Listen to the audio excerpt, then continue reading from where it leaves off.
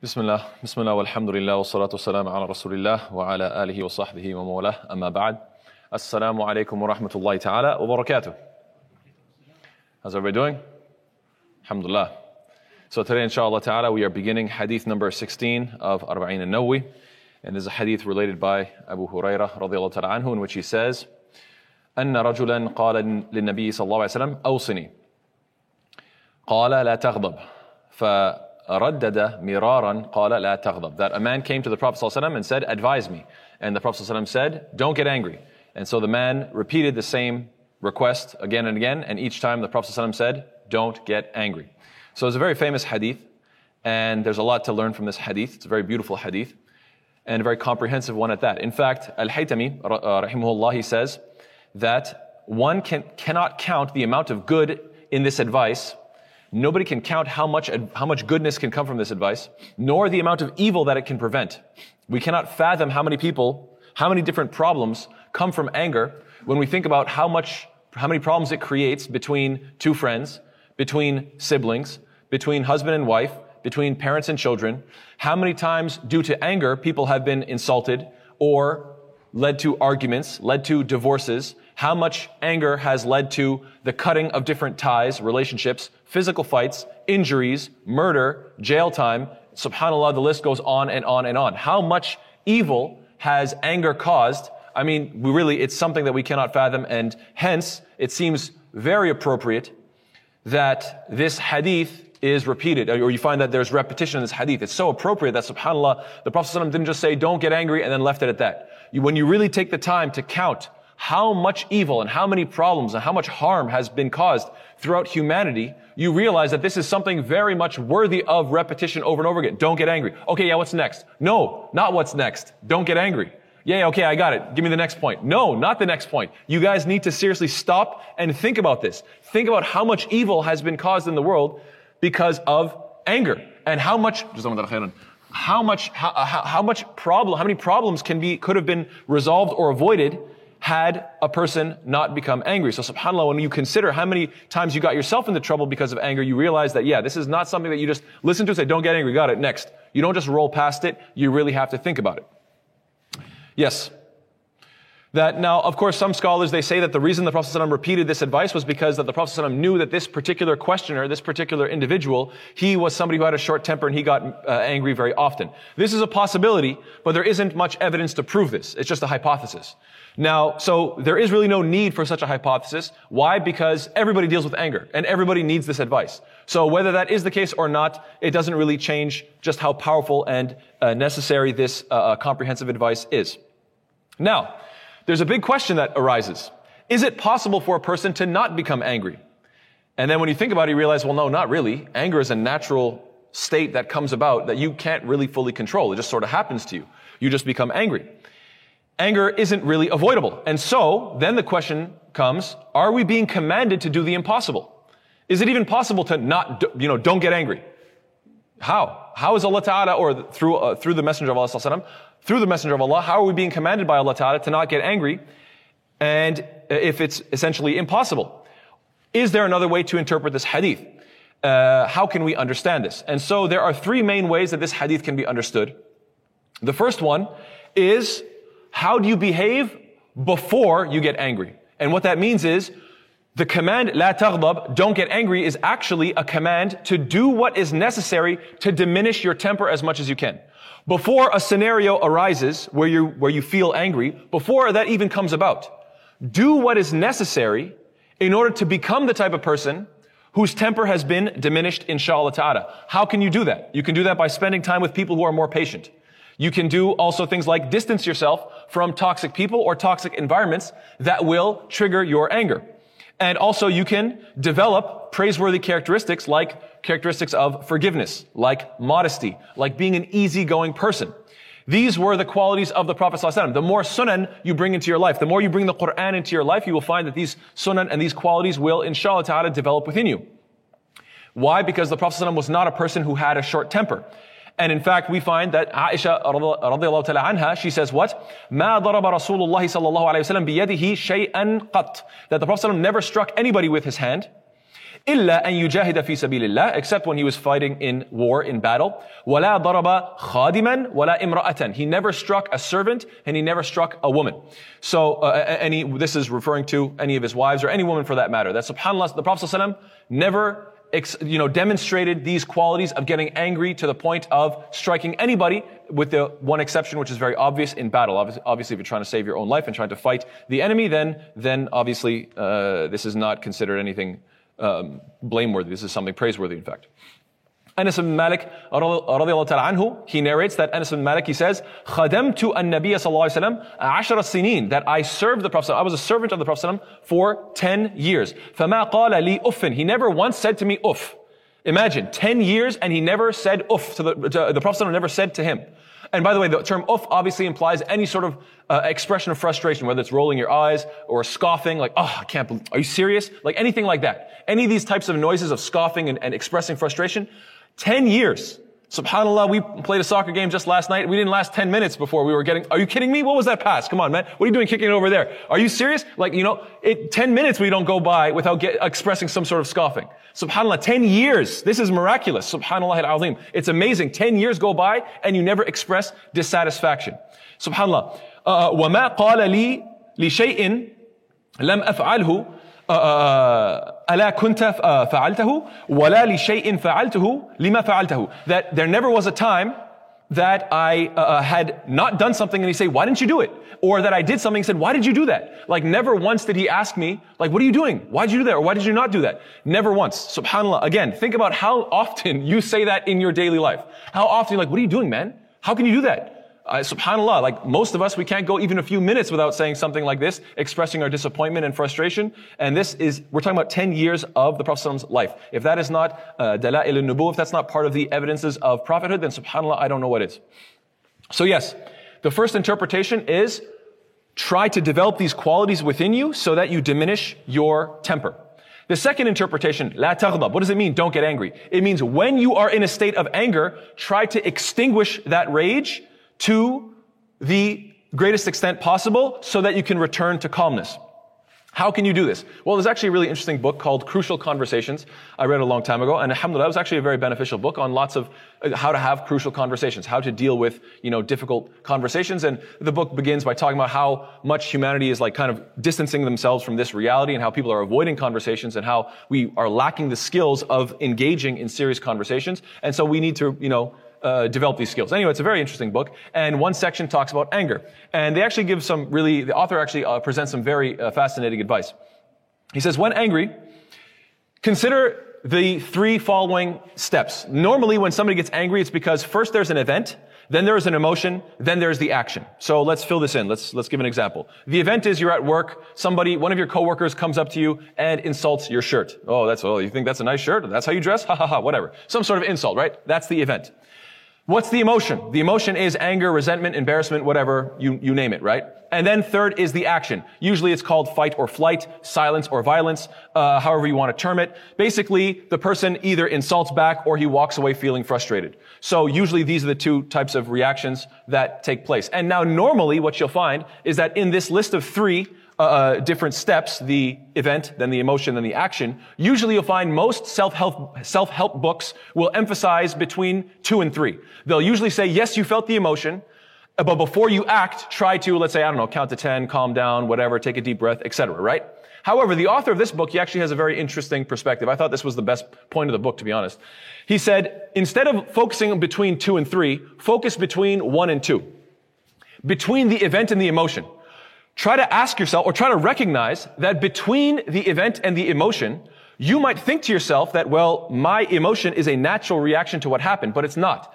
In between those 2, in between 1 and 2 is actually a middle step. You could say a little 1.2 or 1.5, whatever you want. That there's actually a middle step, which is called what? The story that you tell yourself. The stories we tell ourselves. And what that is that the fact is, the event was, he insulted you, right? Okay, we got that part. But then, your emotional response was a reaction to the way you interpreted it. The way you interpreted it was what? That he's trying to put me down, he's trying to make me look bad, he's trying to belittle me, he hates me, whatever. But there are many different ways that you could have interpreted that event. There are many different stories you could have told yourself about that event. Let's give some examples. Maybe he's self-conscious about his own shirt, right? Maybe he's hopelessly unfunny and has zero self-awareness, right? He just doesn't know how to tell a joke. Maybe he's threatened by your superior work ethic. Maybe you're just doing better than him at work, and he is feeling threatened by you as an individual. Maybe he's trying to impress some girl at work, and she keeps on looking at you, and she never looks at him. Right? These are all possibilities, right? And so the point is that there's so many different stories you can tell yourself between 1 and 2, between the event and between the emotion. You can say, wait a second, why am I jumping to one particular interpretation when there are so many different ways that I can interpret this? When you exercise this ability to reinterpret the scenario, subhanAllah, it can have such a different impact on the way your emotional state reacts to it. And so in this way, you can actually extinguish your anger very, very quickly. And there are different ways. This book goes into a nice acronym, STATE, S-T-A-T-E, which stands for, STATE stands for, the first one, S is share, as in share your facts. You go up to the person and say, listen, you made such and such a comment about my shirt earlier. And then you T, tell, which is tell your story. I felt like you were trying to embarrass me. That's how I felt. And then A is for ask for the other person's path. What did you mean by that? What did you mean by that comment? And then T stands for talk tentatively. I don't know if I misunderstood. Maybe there was some other context I missed. I was wondering if my opinion is this, et cetera, et cetera. And then E is for encourage testing. And by saying things like, maybe we could ask so-and-so what he thought of that comment. And maybe other people saw it differently. So this is STATE, a nice little acronym that you can remember, inshallah ta'ala, how to go forward and deal with the situation so that you do not lose your temper. I thought that's quite interesting. Anyway, another thing is analyzing yourself. Why am I getting so angry at this statement? Is this really worthy of getting angry at? Especially trivial things like, oh, we had a difference of opinion, or I don't know, we were watching sports and something happened, or I don't know, someone's not getting exactly what they wanted, and so you lose your temper. Now, if you have the ability to calm yourself down, that the Prophet ﷺ gave actually several pieces of advice with regards to how to calm yourself down. إِذَا غَضِبَ أَحَدُكُمْ وَهُوَ قَائِمٌ فَلْيَجْلِسْ وَإِنْ ذَهَبَ عَنْهُ الْغَضَبُ وَإِلَّا فَلْيَضْطَجِعْ. That when a person becomes angry and he's standing, he should sit down. If the anger leaves him, well, that's good. But otherwise, he should lie down. There's another hadith which says, إِنَّ الْغَضَبَ مِنَ الشَّيْطَانِ وَإِنَّ الشَّيْطَانَ خُلِقَ مِنَ النَّارِ فَإِنَّمَا تُطْفَأُ النَّارُ بِالْمَاءِ فَإِذَا غَضِبَ أَحَدُكُمْ فَلْيَتَوَضَّأ. That anger comes from shaitan, the devil, and that the devil is created from fire, and fire is extinguished by water. So when one of you becomes angry, he should make wudu. So these are all different pieces of advice to do what? Stage 2 or interpretation number 2, which is try to diminish that anger by becoming back in a state of calmness, whether by sitting down, relaxing your muscles, not being in a state of readiness or engagement, by making wudu, cooling off. And if you do so, beautiful hadith, man kazama ghayzan wa huwa qadirun ala an yunfidhahu. Anybody who can relax and calm down and swallow their anger while they have the ability to act out on it. Imagine you're in a position where you can beat this guy up. You're in a position where you can give this guy a lot of trouble, and yet you can somehow manage to calm yourself down. دعاه الله عز وجل على رؤوس الخلائق يوم القيامة حتى يخيره الله من الحور ما شاء. That Allah subhanahu wa ta'ala would call him in front of all of the creation on Judgment Day so that he can pick one of the hur and ain, whichever one he wants. He will have this position where it's like, congratulations, in front of everybody, you get to pick the one that you like. You know why? Because you were able to calm down. SubhanAllah, what a beautiful encouragement for us. That there's another hadith in which the Prophet ﷺ is mentioned in Bukhari. The Prophet ﷺ, there was 2 men in front of the Prophet ﷺ that were cursing each other, and one of them, his face became red. The Prophet ﷺ said, what? إِنِّي لَأَعْلَمُ كَلِمَةً لَوْ قَالَهَا لَذَهَبَ عَنْهُ مَا يَجِدُ لَوْ قَالَ أَعُوذُ بِاللَّهِ مِنَ الشَّيْطَانِ الرَّجِيمِ. He said, I know a word that if this person just said this, then this red state, his anger, it would go away. And this is saying what? أَعُوذُ بِاللَّهِ مِنَ الشَّيْطَانِ الرَّجِيمِ. And then, so the Sahaba, they said, قَالُوا لِلرَّجُلِ أَلَا تَسْمَعْ مَا يَقُولُ النَّبِي صلى الله عليه وسلم. They said to the guy, didn't you hear what the Prophet said? Just say أَعُوذُ بِاللَّهِ مِنَ الشَّيْطَانِ الرَّجِيمِ. And the guy responds and says, قَالَ إِنِّي لَسْتُ بِمَجْنُونَ. He goes, I'm not crazy. Because he's thinking that أَعُوذُ بِاللَّهِ مِنَ الشَّيْطَانِ الرَّجِيمِ means get this shaitan out of me because he's a crazy person, like he's majnoon. But the guy didn't understand that, no, it's not that either you're completely insane, possessed by a devil, or you're nothing. No, there's in-between stages, and one of them is that the shaitan is playing with you and riling you up and making you angry. So he didn't fully comprehend, or maybe he wanted to resist. Allah knows best. So, first interpretation, like we mentioned, is try to develop the qualities of somebody who doesn't lose their temper prior to an angry event.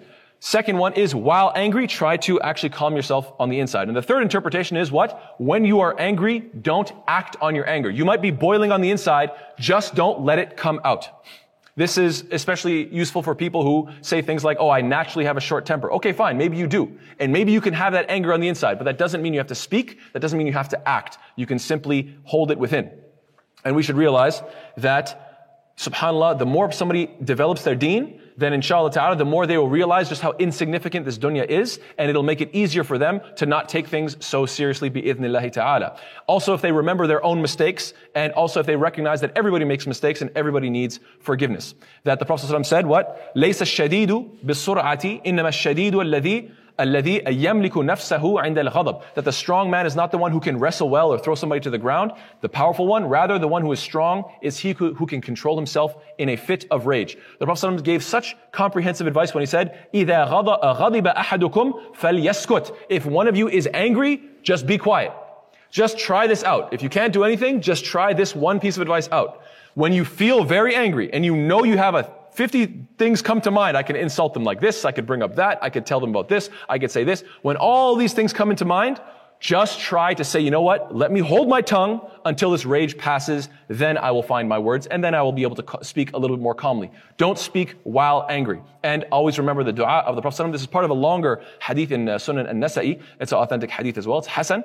And it's but one portion of this dua says, وَأَسْأَلُكَ, O Allah, I ask you, كَلِمَةَ الْحَقِّ فِي الرِّضَى وَالْغَضَبِ. O Allah, I ask you for true speech in both contentment and in anger. What a beautiful dua.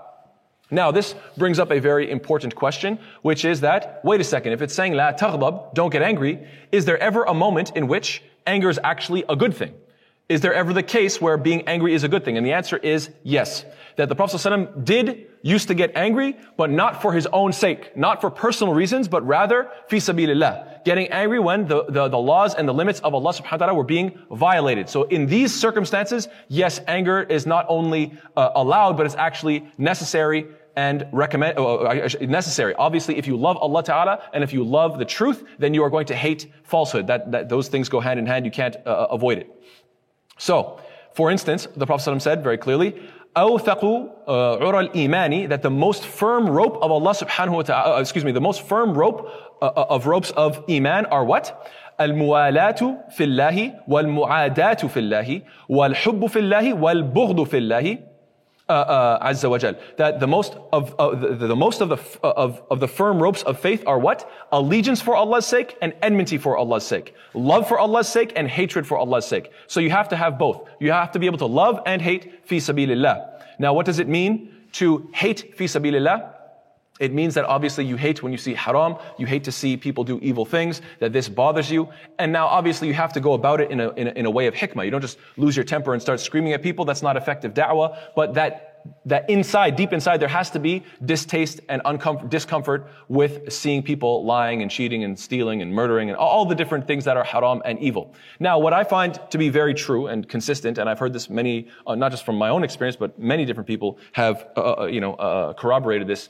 It's that you'll find most often that when somebody only gets angry for personal reasons, they don't usually express any anger towards the violations of Allah subhanahu wa ta'ala, and vice versa. When somebody is focused on getting angry fi sabilillah, you find that their own personal offenses, they kind of let it go.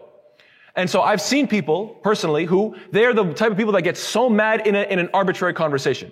Somebody's talking about, is this movie better or is that one? Is this, soccer player better or that one? Or something, some nonsense, some trivial matter. And this person's getting up and getting loud and storming in circles and threatening and, losing their mind about some small issue. Then, when it comes to something like completely haram, and you say, aren't you going to say something? Oh, brother, I don't get involved in these issues. You're not going to say anything. You're not going to give the person advice. You're not going to express anything at all. No. It's between them and Allah. Me, I don't usually get involved in these things. Subhanallah. And yet, exactly the opposite is true. When somebody gets upset and angry when they see that people are lying or cheating or doing something wrong, not for their own personal sake, but fi sabilillah, for the sake of Allah, when something is wrong, they stand up for what's wrong. Then when you find that this person has some sort of personal offense, somebody insults them, don't even worry about it. It's okay. I know you're just joking around. It's okay. Didn't bother me too much. Whatever the case is. So subhanallah. This is very true. So, inshallah ta'ala, there are many different ayat and ahadith. Allah ta'ala says what? وَسَارِعُوا إِلَى مَغْفِرَةٍ مِّن رَبِّكُمْ وَجَنَّةٍ عَرْضُهَا السَّمَاوَاتُ وَالْأَرْضُ أُعِدَّتْ لِلْمُتَّقِينَ الَّذِينَ يُنْفِقُونَ فِي السَّرَّاءِ وَالضَّرَّاءِ وَالْكَاظِمِينَ الْغَيْظَ وَالْعَافِينَ عَنِ النَّاسِ وَاللَّهُ يُحِبُّ الْمُحْسِنِينَ. That Allah says that. And race each other.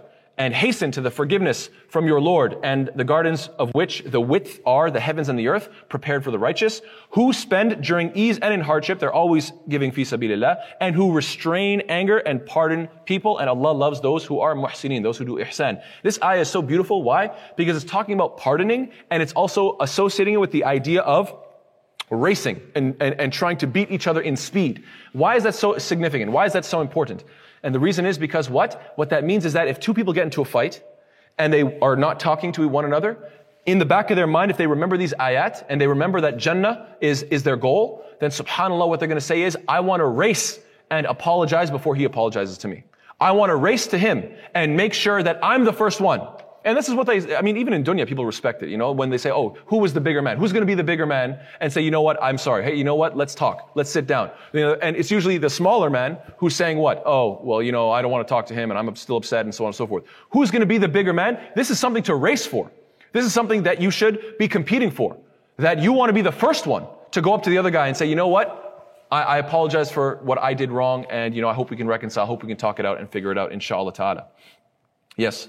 So, subhanAllah. Inshallah ta'ala, with that, I think we will close. There are other ayat and other ahadith on this matter, but inshallah ta'ala, I think I'm going to keep it brief, mostly because I'm hoping that we will open up for comments and questions bi-idhnillahi ta'ala.